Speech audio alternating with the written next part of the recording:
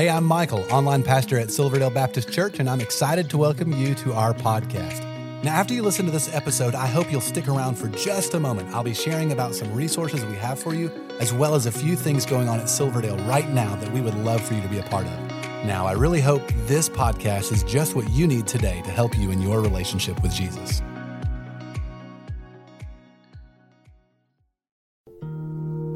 I've been doing upholstery work for about 10 years. And the funny thing is, I learned how to do it in federal prison while I was serving a 13-year sentence. And when I was about 19, I took a job installing carpet with some older guys. Them guys were always getting high. We'd go to work. They were smoking on the way to work, drinking after work, constantly just getting as messed up as they could. And I wanted to fit in with them. August of 2005, I was considered at that time the largest meth dealer in Chattanooga. And the federal government indicted me, and they put me into Bradley County Jail. It was November 10th, 2005. It was the day before my 26th birthday. I'll never forget it. And this little old guy came in. I wouldn't know him today if I saw him, but I'll never forget what he told me that night. He walked in and he said, "Luke," he said, "how do you catch a chicken?" He said, "Luke, you back him into a corner." He said, "I'm convinced that God sent me here tonight to tell you that that's what he's done with you." I left that meeting that night and I went back to my cell and I just cried out to God. So I said, "God, I believe you're real. And I want to start living for you from this day forward." One of my first cellmates was a guy named Errol Morrison. He taught me how to be a Christian man in the midst of a circumstance like a nasty, high-security federal prison. My time with Errol really taught me a lot about the kind of influence that I wanted to be. I was doing a job at Zaxby's in Salty Daisy one morning, and my messenger alert started going off my phone, and I picked it up. And a friend of mine named Dustin Griffith messaged me, and he said, "Luke, I just wanted you to know that Jesus Christ is my Lord and Savior." He said, "I trusted him. I've accepted him. I was baptized. And I just want you to know how much I love God." And he continued to tell me that he remembered the things that I had said in jail. I asked Dustin if he had picked a church to attend now that he was home. And he said he had visited a couple places, but he hadn't decided on anything, so I invited him to come to Creekside. And he did that next week. When he left church, he said that he had never felt more loved at any of the churches that he had been to. And he promised me to be back. And he was super excited. He called me all week that week. His daughter was coming, his dad was coming, his grandma was coming back with him. He was excited because he had his whole family coming to church with him. I got a call from a friend, and he said, "Luke, did you hear about what happened to Dustin?" He said, "Man, they were out at the Blue Hole swimming, and Dustin had an accident, and he passed away."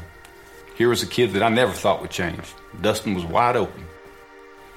But God had radically changed his heart. And I got to see how my influence had positively affected someone rather than negatively. And that's when I realized the true power of influence.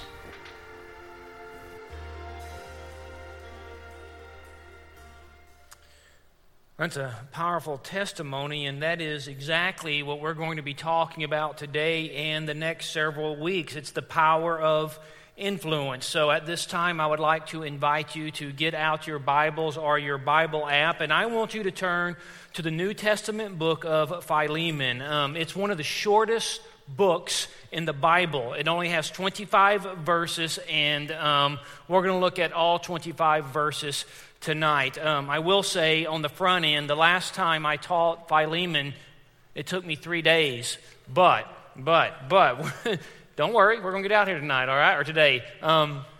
Anyway, it's a tremendous book, but that's what we're looking at. We have this new series that we're looking at called Influencers, and you may be thinking and wondering, well, what exactly is an influencer, and why are we taking time, setting it aside, to look at it? And that's a good question. Let's begin this way. An influencer is simply an individual who has the power to affect the way another person thinks or acts. And that is, I guess, the big thing today. Some of you might know this is what would be called social media influencer.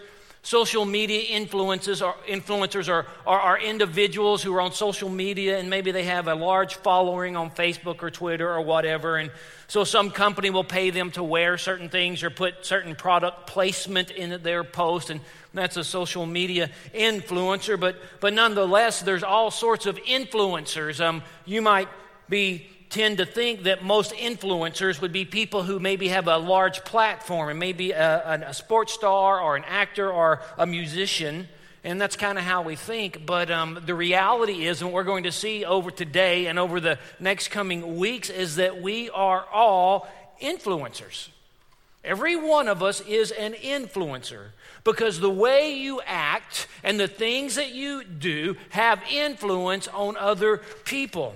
Now, the deal is, sometimes we don't think through it. Sometimes we don't go through our day in such a way as to remember and to think that we're influencing others, but we are.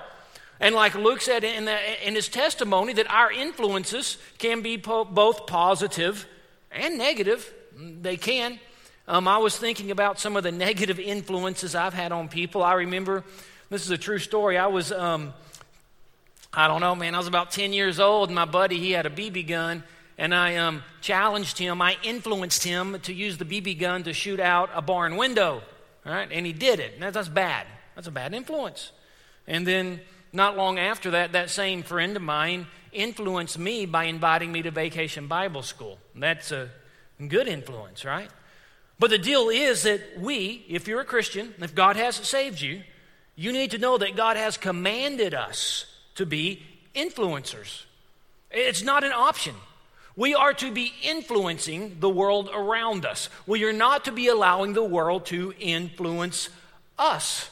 And so that's what we're going to be looking over the next several weeks, the power of influence. Because I desire for us to be a people that when we're at work or we're at school or we're buying groceries or we're drinking coffee, we're raising our kids, no matter what we're doing it in such a way that we're thinking about those around us and we are influencing them. And so we're going to study the book of Philemon, because we're going to see in the book of Philemon, the Apostle Paul influences two men. And because they receive what he says, his influences, it changes really, I think, their courses of their life, and really, even our course today, I think it had some historical consequences. So we're going to go through all the book, and we're going to see it. And we're going to see we're going to see three ways that Paul influences these men. And I believe we should be also influencing in these three ways. So let's jump into the book. And let's just start pushing through it. Let me begin this way. What I want to do is, in this book, there's three main characters. And let me just go over who these three main characters are, okay? First character in the book, it is a man named Philemon. And that is where we get the title of the book, Philemon, okay? Philemon is a wealthy man. Philemon lives in the city of Colossae, and Philemon owned slaves. Now, back in the day in the Roman Empire, it is estimated about a quarter of the population were slaves. Apparently, when the Apostle Paul was in Ephesus, he's doing his 3-year ministry there. We don't know why, but Philemon went to Ephesus or somehow came in contact with Paul. He hears the gospel. God saves him. And then he returns to Colossae. He opens up his house to the local church, and he's just growing in the Lord. But one big problem that we're made aware of. Philemon keeps the slaves. That's a problem. That's sin. It's got to be addressed. But that's Philemon. We got a second guy in this story. His name is Onesimus. Onesimus is one of Philemon's slaves. Here's what happens. Onesimus, it appears that he steals from Philemon and he runs away. Okay, he steals from Philemon, he runs away, he runs to the city of Rome, the largest city. Now, in God's providence, and here's where you see the hand of God guiding everything. In his providence, Onesimus runs into Paul. You see, Paul's in prison in Rome at this time. So Onesimus runs into Paul. Once again, what does Paul do? We know what Paul does. Paul tells people about Jesus. And that's, I pray, is us as well. Well, you meet Paul, you're going to hear the gospel. Onesimus meets Paul. He hears the gospel, and God saves Onesimus. It's a tremendous story. Then we got a third individual in this story. It's the Apostle Paul. He's the third person in this story. The Apostle Paul is the one who wrote this letter. He writes this letter to Philemon, all right? Because you got Onesimus. Onesimus is saved. But it's still kind of messed up, the whole thing. So you got Onesimus is saved, you got Philemon is saved. It's tremendous. We celebrate that. But at the end of the day, both of those men still have things they need to deal with, right? You mean, you look at Onesimus. Onesimus is sitting there. Onesimus is a runaway slave who has stolen from Philemon, okay? He is saved by grace through faith, and that's a gift of God. Absolutely, he's forgiven. But he's still got to work out the sin in his life. Some of the consequences of the sin in his life. He's got to work on this. Philemon, you talk about Philemon? You're like, Philemon, you got to be kidding me, man. You've ever run into a Christian, you're like, dude, you're killing me, man, with the way you're acting. That's Philemon. You're like, what? How can you claim to be a Christian and still be sinning in such a way that you keep your slaves? What is going on, man? And so these two men, we celebrate their salvation, but they have got some things to work out. And the Apostle Paul is going to help them. What he does is he writes this letter. This letter that we're going to study today. He writes this letter to encourage Philemon. Really, it's going to encourage Onesimus as well, but and to influence them. And he's going to give the letter. I mean, imagine this. He gives this letter to Onesimus, the runaway slave. And he goes, what I want you to do is I want you to go back to Colossae. I want you to go up to Philemon's house, the man you stole from. I want you to knock on the door. When he comes to the door, I want you to hand him this letter. And that is exactly what he does. That's exactly what he does. And along the way, as we read this, we're going to see how Paul influences Philemon. And let me influence both of these men really in three ways. 3 ways. And I would say, and I would encourage each of us, that as we're going out our lives, we too should be influencing those around us in these same ways. All right? So we got the 3 men. You understand the problem. Let's see what the Apostle Paul does. All right? The first way that we're going to see that the Apostle Paul influences is this. Paul influences by encouraging. He influences by encouraging. Now, it's really simple to influence by encouraging. It's one of the simplest ways you can influencing someone, but it's powerful. Encouraging is powerful. And we're about to read the letter, get into the letter, but you're going to see Paul doesn't begin by just hammering Philemon, right? Philemon's in sin, to be sure. He's sinning, man. He is. He's sinning. But he doesn't lead by just beating him up. And he could be yelling at him. By the way, I see a lot of Christians, we do that. We see another brother or sister in sin, and we just want to go in there and just start, just yelling or whatever. But that's not Paul. Paul is going to lead by encouragement, all right? So let's begin. Verse 1, this is the letter. Philemon, Onesimus has just handed the letter to Philemon. Now he's going to read it. Here's what it says. Paul, prisoner for Christ Jesus, and Timothy, our brother, to Philemon, our beloved fellow worker. Notice Paul addresses Philemon in 2 ways. 2 ways he addresses him. First, he addresses him as a brother. As a brother. Look what he says. He uses the word, it's interesting. It's an interesting word, beloved.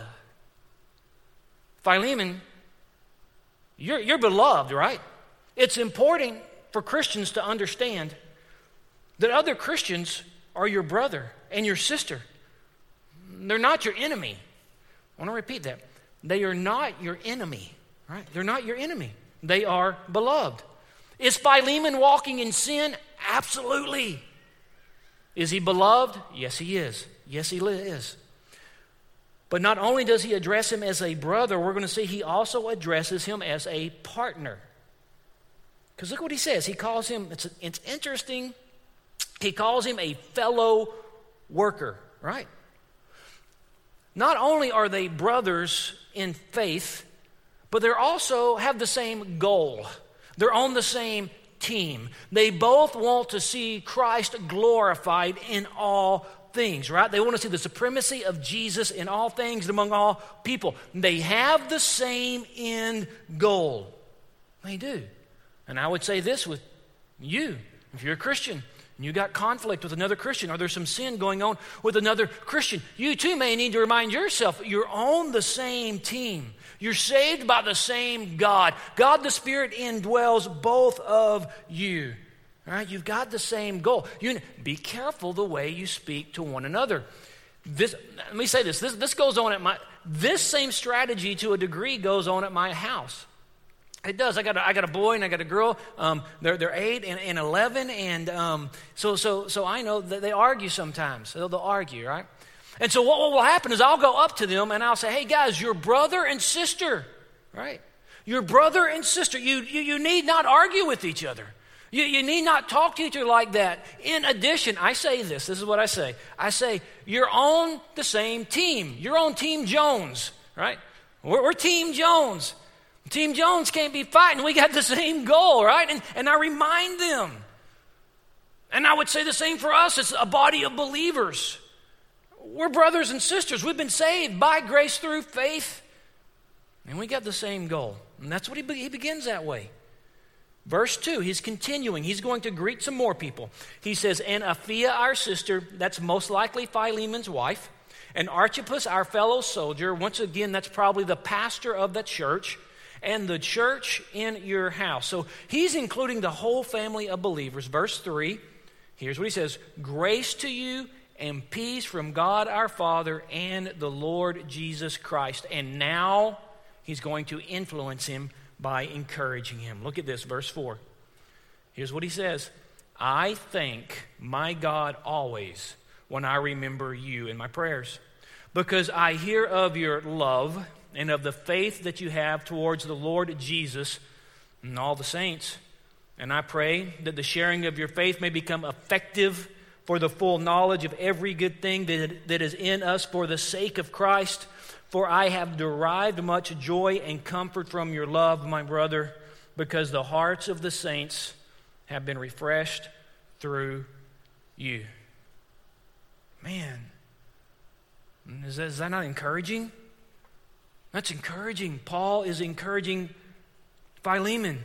Paul says, "I am thankful for you." Paul is saying, "I pray for you. I get comfort from you." Philemon, you need to know this. You refresh me. It's an amazing encouragement. Do you think, here's my question, do you think that encouragement influenced Philemon? Absolutely. Absolutely. Is he still in sin? Yes, he is. He's got some things he's got to work on. And by the way, there's some things I got to work on too. And you do too. And we all do. But I'm telling you, one of the best ways to come in contact with another brother or sister is kindness. And look, he reminds him. This is really good about encouraging. So Philemon's doing all these things, but he reminds him of his godly characteristics. He's like, you may be sinning, but look. You have love, Philemon. I've seen that in you. Philemon, you refresh the hearts of the saints, and I've seen that. Hey, Philemon, you refresh me. So these are all true statements. I don't know. Church, you know this. We live in a culture that loves to belittle one another.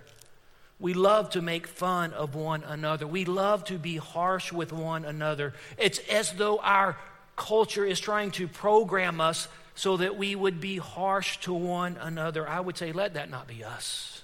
Let that not be found in the house of God. We should influence one another by encouraging them. So I ask you, do you encourage people? Do you influence people by encouraging them? Where you work at, where you go to school at, where you do life at, do you encourage people? That's the first way we see the Apostle Paul influencing. is by encouraging. But now we're going to get to the second type of influence. And this is a little bit more difficult. So it's easier to influence someone by encouraging them because you're saying nice, true things about them. But sometimes you need to influence a little bit more, and we're going to see that in verse 8. We're going to see Paul influences by example. By example. Well, I was trying to think of it. What do they say? You can never lead somewhere where you're not willing to go. And it's true. It's true. And so now Paul is going to influence by example. Check it out. Here we go. He's shifting a bit. Now he's going to address the sin. Verse 8. Here's what he says.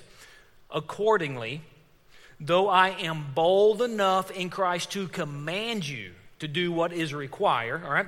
Paul is saying, here's what Paul's saying. Hey, I have the authority to tell you what to do.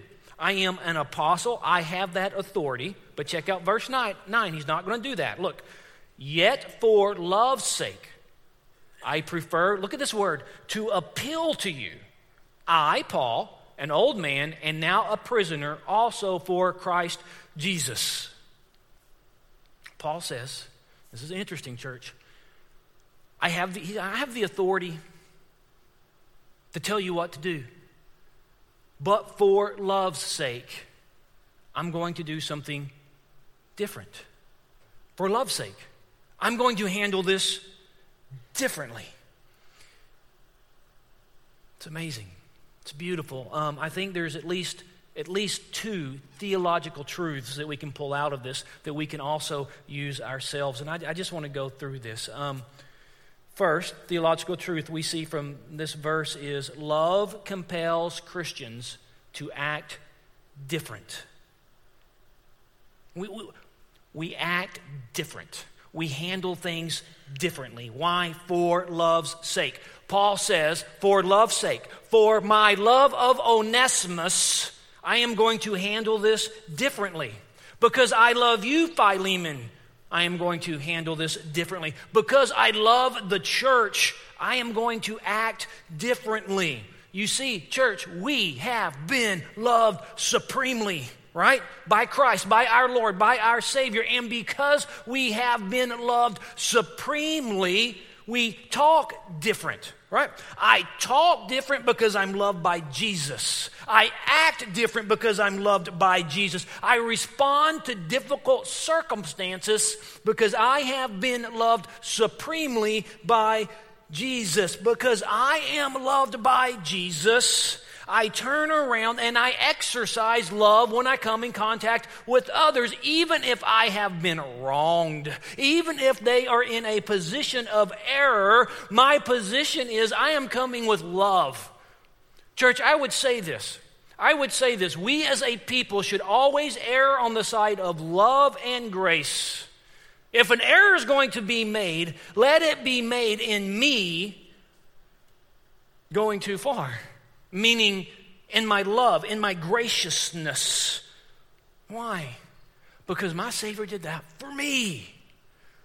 I'm a partaker of this grace. I'm a partaker of this love. Why would I not be a distributor of it as well? We see that. But the second theological truth that I want to work out is we appeal for a change of heart. We appeal for change of heart. It's interesting. But it's true. Check this out. He goes, I thought on this. I prefer to appeal to you is what he says. So here's my question. Why is an appeal superior to a command? I mean, he says it. He says, I prefer. Why, Paul, why do you prefer to appeal to him instead of command him? It's a good question, I think. The answer is because the end goal, when we come in contact with someone, the end goal is not for any of us to be doing the right thing simply to be doing the right thing. In other words, the end goal is not behavior modification. And that's when you command someone. What are you doing? You want them to change their behavior. You want them to modify their behavior. But we want heart transformation, right? You're going for a heart transformation, right? We don't want just want this behavior modification, and that is why, right? Listen. I know this. I'm a pastor, and I'm very well aware of the fact that I can guilt people.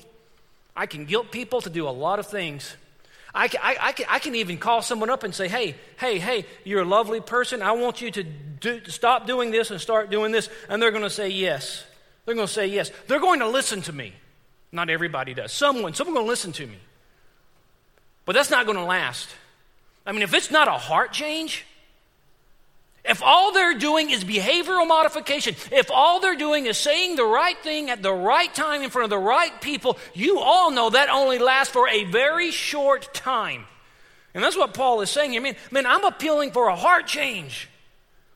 An appeal is superior to a command. And that's what he's saying here. He wants this heart transformation. And he goes on. Those are the two theological truths. He's going to work this out some more. Look at verse 10. Check it out. He's going to say it one more time. Verse 10. I appeal to you. This is an appeal, not a command. I'm appealing to you. I want a heart transformation for my child Onesimus, whose father I became in my imprisonment. Verse 11, I'm going to talk about this briefly. We're going to come back to it because it's important. It's in parentheses in the Bible, but formerly he was useless to you, but now he is indeed useful to you and to me. We're going to jump back on track here in just a minute, but we got to address verse 11. What's going on here? This is lost to you and I mean, because we don't really see this, but in the Greek, if you saw this, there is a word play going on here. It's a theological word play, actually. The name Onesimus means helpful or useful. That's what it literally means. So his name actually means to be useful. That's what his name means. Paul is saying here, and if I can say this correctly, because when I say it, it may sound kind of harsh, but it wasn't meant to be harsh. But what Paul is saying is that before God saved Onesimus, whose name is useful, he was actually useless. But now that God has saved him, he is actually useful. In other words, it's a play on words here. In other words, he is saying because of what Christ has done, he has now actually became useful. He is living up to his name. And that's what he's saying there, all right? He's a totally new. He's not better. Like Onesimus isn't better. He didn't turn a new leaf. Onesimus is actually a completely new, regenerated man. All right? That's what he says there. Now we're going to get into verse 12. Verse 12 is where you actually see Paul leading or influencing by example. Here he goes. Here we go. This is where it gets, it's all good. And this gets really good. Here we go. Verse 12. He's going to put his money where his mouth is. I am sending him back to you. That's Onesimus. Sending back my very heart. Paul's saying there, I'm really close to this man. I would have been glad to keep him here with me. Paul is saying, my desire, my will is for him to stay with me in order that he might serve me on your behalf during my imprisonment for the gospel. Verse 14, but, this is very important here. This is where we're seeing this action. But I prefer to do nothing without your consent in order that your goodness might not be by compulsion, but of your own accord. All right? He's setting an example. Paul is saying, I am unwilling to do anything that is contrary to the will of God. In other words, Paul is saying, Onesimus, I have a will. You know what my will is? Paul said, you know what my will is? My will is this. My will is that Onesimus would stay with me. That's my will. But Philemon, I want you to see this. That's not God's will. God's will is for Onesimus to go back and be reconciled with you. That's God's will. So when my will comes in conflict with God's will, what does Paul do? What does Paul do? He yields to God. He yields to God. Paul said, man, I want to do this. I want to keep him. But that's not God's will. So I'm going to give you an example of what you need to do when your will comes in conflict with God's will. Here's what you do. You yield your will. The lesser always yields to the greater. And that's what he's saying here. No.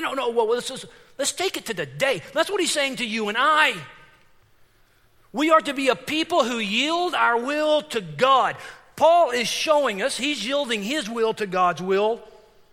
And he's saying, Philemon, you yield to God. Church, he's telling us we need to yield to God. We got people, man, I run into people that I love dearly. I love them dearly. And they'll say and claim, I'm a Christian. And I believe them. Yet they're not yielding to God. You know, like when it comes to sexual purity, I run into guys, man, I'm not going to yield to God.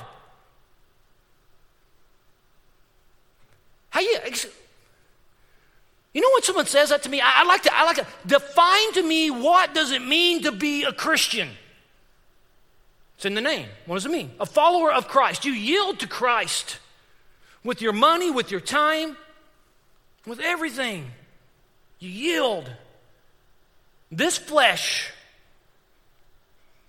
this unredeemed flesh will always come in conflict with God's will. It will. And when it does, you need to know. And Paul's showing us, for God's glory and your greatest joy, you yield. You yield. I do, man, I'll tell you this. I don't know. This may be goofy. I actually talk to myself sometimes. I'm no serious. Maybe you do too. It's good. Because I'll be thinking something I'm not supposed to think, and I'll say no. I got to tell my flesh no. I'll say this to myself too. I'll be walking thinking something, I'll go, that's not for you. I'll say it out loud, not when anyone's around me that I know of. That's not for you. Who am I talking to? I'm talking to my flesh. My flesh will continually and always lead me down a path I ought not go. You know this. And that's what he says. So that's the example. And so now he's going to continue verse 15 because Paul's doing it. Paul's yielding to God. He's saying, Philemon, you yield to God. Well, let's yield to God. Verse 15, for this perhaps is why he was parted from you for a while, that you might have him back forever, no longer as a bondservant, but much more than a bondservant, as a, there's this word again, beloved. Oh, he hooks it into the word brother. I love it. Especially to me. But how much more to you, both in the flesh and in the Lord. Paul is saying, hey, Philemon, I yielded my will. And this is what it looks like. I sent him back to you. You don't yield begrudgingly. You yield with a joyful heart. And so, Paul influenced by example. So, let's examine ourselves, and I turn to you and I. Do we influence by example? I remember when I was in high school, I had a job. I've talked about this job before. It was at the store in my small town. It was called Food Fair. And Food Fair had, I don't know, 3 or 4 aisles. And, I would sack groceries and all that stuff. And some of my buddies, we did it. It was fun. We would not be what you call model employees. The mantra was minimum wage and minimum effort. I don't know. Maybe, we coined that kind of attitude. And either way, but I remember there's this one guy, he came to work there, and that guy didn't make fun of us. He didn't tell us to do anything. You know what that joker did? He worked. And he worked hard. You know what happened when he was working and I was working? I saw his example, and I too started working more diligently, at least while he was there. But do we influence by example? Do we do this? If you are frustrated at work because the people you work with do not work with integrity, the question is, are you working with integrity? If you say you value honesty, are you honest?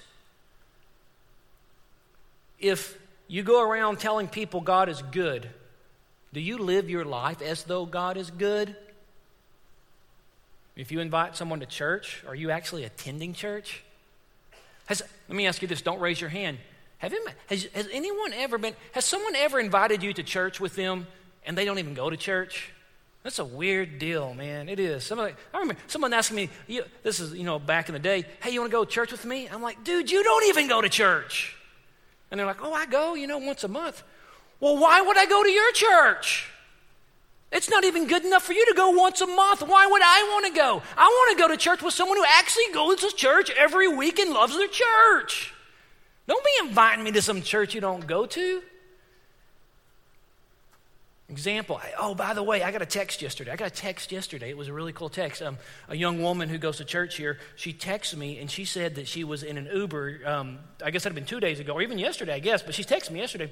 She was in an Uber, and she felt, because we've been preaching on inviting people to the church, she invited her, she asked the Uber driver, she goes, do you go to church anywhere? And the guy goes, I don't go to church. And then the guy said this, no joke, the guy said this, but someone has invited me to church. And this young woman said, well, what church have you been invited to? And he goes, Silverdale. And then she goes, well, guess what? I'm inviting you there too. Right? It's tremendous. And this woman actually goes, and she could actually say, come sit with me and give me all the information. But guys, we've got to lead by, example. Nobody be listening to nobody if you ain't doing it. Some guy, I go down the list. Some guy tell me, read your Bible. You don't read the Bible. Man, I need a Bible reader to tell me to read the Bible. That's what I need, right? I need someone to invite me to the church who goes to church.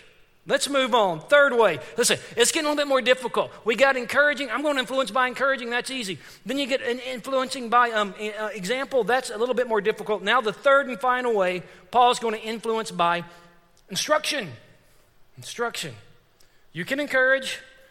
You can influence, but sometimes you just got to instruct. Lovingly, you got to instruct. And so now Paul's going to finish by instructing. Verse 17. So if you consider me your partner, receive him as you would receive me. That's clear instructions. He's not commanding him. He's just saying, hey, listen, in case you've missed everything else, right? In case you missed the encouragement, in case you missed the example, let me give you the instruction. Here is what you need to do. And he does two things. First, he extends grace. Check this out, church. Check this out. This is staggering. Check it out. You might have missed this if you've read this before, but check this out. Verse 18. If he, this is what Paul says, if he, that's Onesimus, has wronged you at all or owes you anything, charge that to my account. Right? Now you read that and you think, sure, whatever, Paul. How is he going to charge it to your account? Look, verse 19. I, Paul, write this with my own hand. I will repay it, to say nothing of you owing me even your own self. Okay, here's what's going on. Paul has just written an legal IOU. Let me tell you, if you are a Roman citizen, and Paul is, and if you in your own handwriting say, I owe you this amount of money, it is now a legal document. Philemon can now take this document, this letter, he can take it to the lawyer, he can take it to the criminal system, he can place it right before them and say, you got a prisoner in Rome.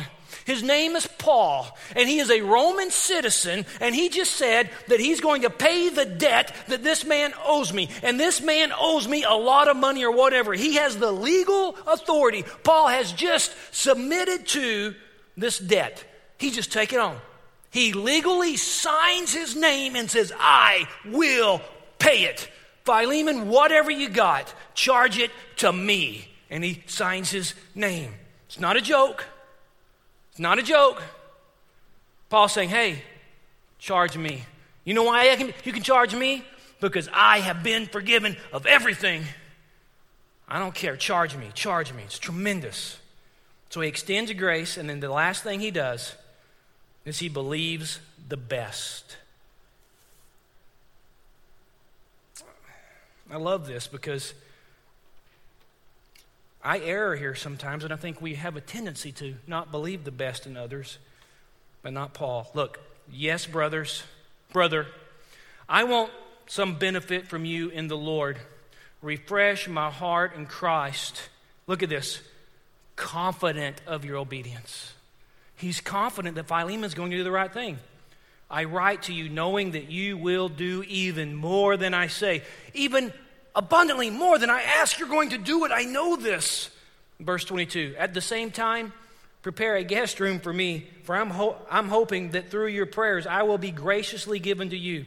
Epaphras, my fellow prisoner in Christ Jesus, sends greetings to you, and so does Mark, Archicus, Demas, and Luke, my fellow workers.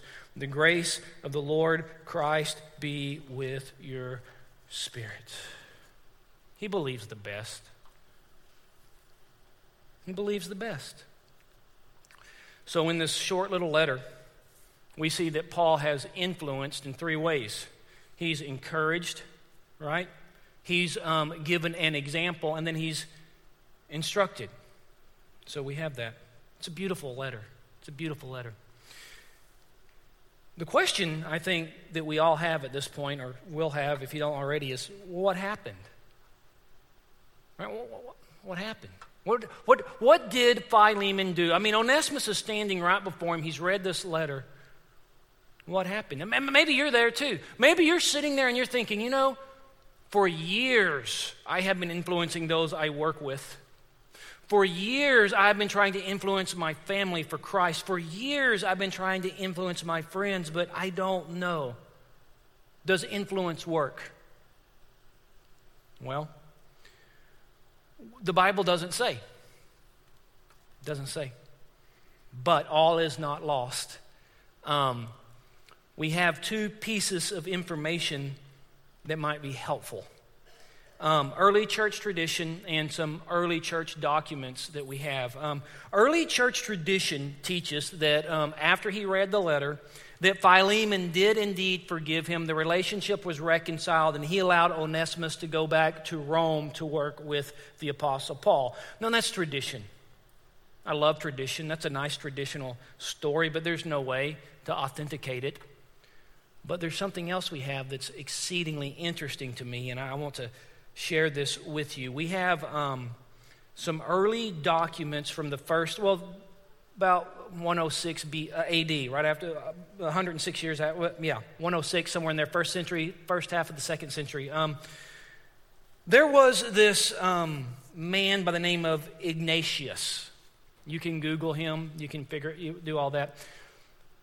About 50 years after the book of Philemon was written, this early church father, Ignatius, was being set to be martyred. He was going to be killed for his faith. And so he was going to be transported from the city he was in to the city of Rome. And in Rome, he was going to be martyred. He was going to be killed, I think it was by lions. Once again, Wikipedia is not the best thing to do, but it's there. You can read the outline of all this. So it's historical. When Ignatius was on his trip to Rome to be martyred, he wrote some letters. He wrote letters to a lot of the local churches, and we have those letters. Once again, you can go to Amazon, you can buy the letters, you can read the letters. But one of the letters Ignatius wrote on his way to be martyred, was to the church in Ephesus. So he writes this church to Ephesus. It's called the Epistle of Ignatius. To the Ephesians, you can read it. It says a lot of things, but it's really interesting. As you're reading this, he's talking, he's saying all these things, Ignatius, and he keeps heaping up praise on the pastor of the Ephesians church, the Ephesus church. And Ephesus was one of the major churches. The church in Ephesus grew so powerful that it actually stopped the worship of the pagan god Diana in that city. It is one of the first grand historical churches in all of Christianity. Here's the interesting thing. The name of the bishop, or the pastor of the church in Ephesus is a man named Onesimus. That's interesting. And okay, that's cool. But how do we know that this runaway, thieving, sinning slave became the great bishop of Ephesus? Because it could be any Onesimus. Well, two things. First thing, this may surprise you, But not a lot of people got that name, right? There's not a lot of people named Onesimus. You can do the math. Not a lot. Second thing, Ignatius, as he's writing this letter, you remember verse 11 in Philippians, in Philemon, where he said he was formerly useless to you and now he's useful for you? That little word pun? Ignatius uses the same word pun, but he applies it to the bishop of Ephesus. And I'm telling you, you would not do that flippantly. You would not take Scripture and hurl it at this great man of God unless I think he was indeed this man Onesimus. And I say, I've seen it before. I've seen God save men who are far away and women and use them for his glory. Church, your influence matters. Oh, you may not know what's going to happen today, but when you're at your work and you're encouraging and you're leading by example and you're encouraging by instruction, that's great influence. The story's not over. The book hasn't been written. That woman or that man who causes you so much pain today very well may be saved tomorrow and may very well be a leader and a great proclaimer of the gospel. We don't know. We do know this. We have been called to be salt and light. We are to be influencers. We're going to continue studying influence over the next 3 weeks, but we begin today. Church, there is great power and influence. Do not abdicate it. Influence everyone around you for the glory of God, the supremacy of Christ in all things and among all people. Let's influence this city. Well, I hope this was helpful to you. If while listening, you realized you need to take the next step in your relationship with Jesus, we would love to help you with that. You can connect with us by clicking the link in the show notes to our website and then clicking the Connect Card button. In our weekend worship services, we are in a 6-week sermon series called Jesus in the Midst. John chapter 13 and 14 record Jesus' final words to his disciples in the upper room. They are about to enter the darkest moment in history, and Jesus shares with them the essentials of what they need to walk through them. You know, the things they needed in the midst of their darkest hour are the same things we need in ours. We would love for you to join each week at one of our campuses or online. You will find service times by clicking the link in the show notes to our website. Lastly, there are so many ways for you to get involved and be a part of what God is doing at Silverdale. We really want you to feel welcome and a part, so please stay connected. Be sure to like and follow us on all our different social media accounts. You'll find all the links in the show notes of this episode. And lastly, help us spread the word about this podcast. Take a moment to share this episode with your family and friends. Again, we appreciate you listening and hope you will join us again next time.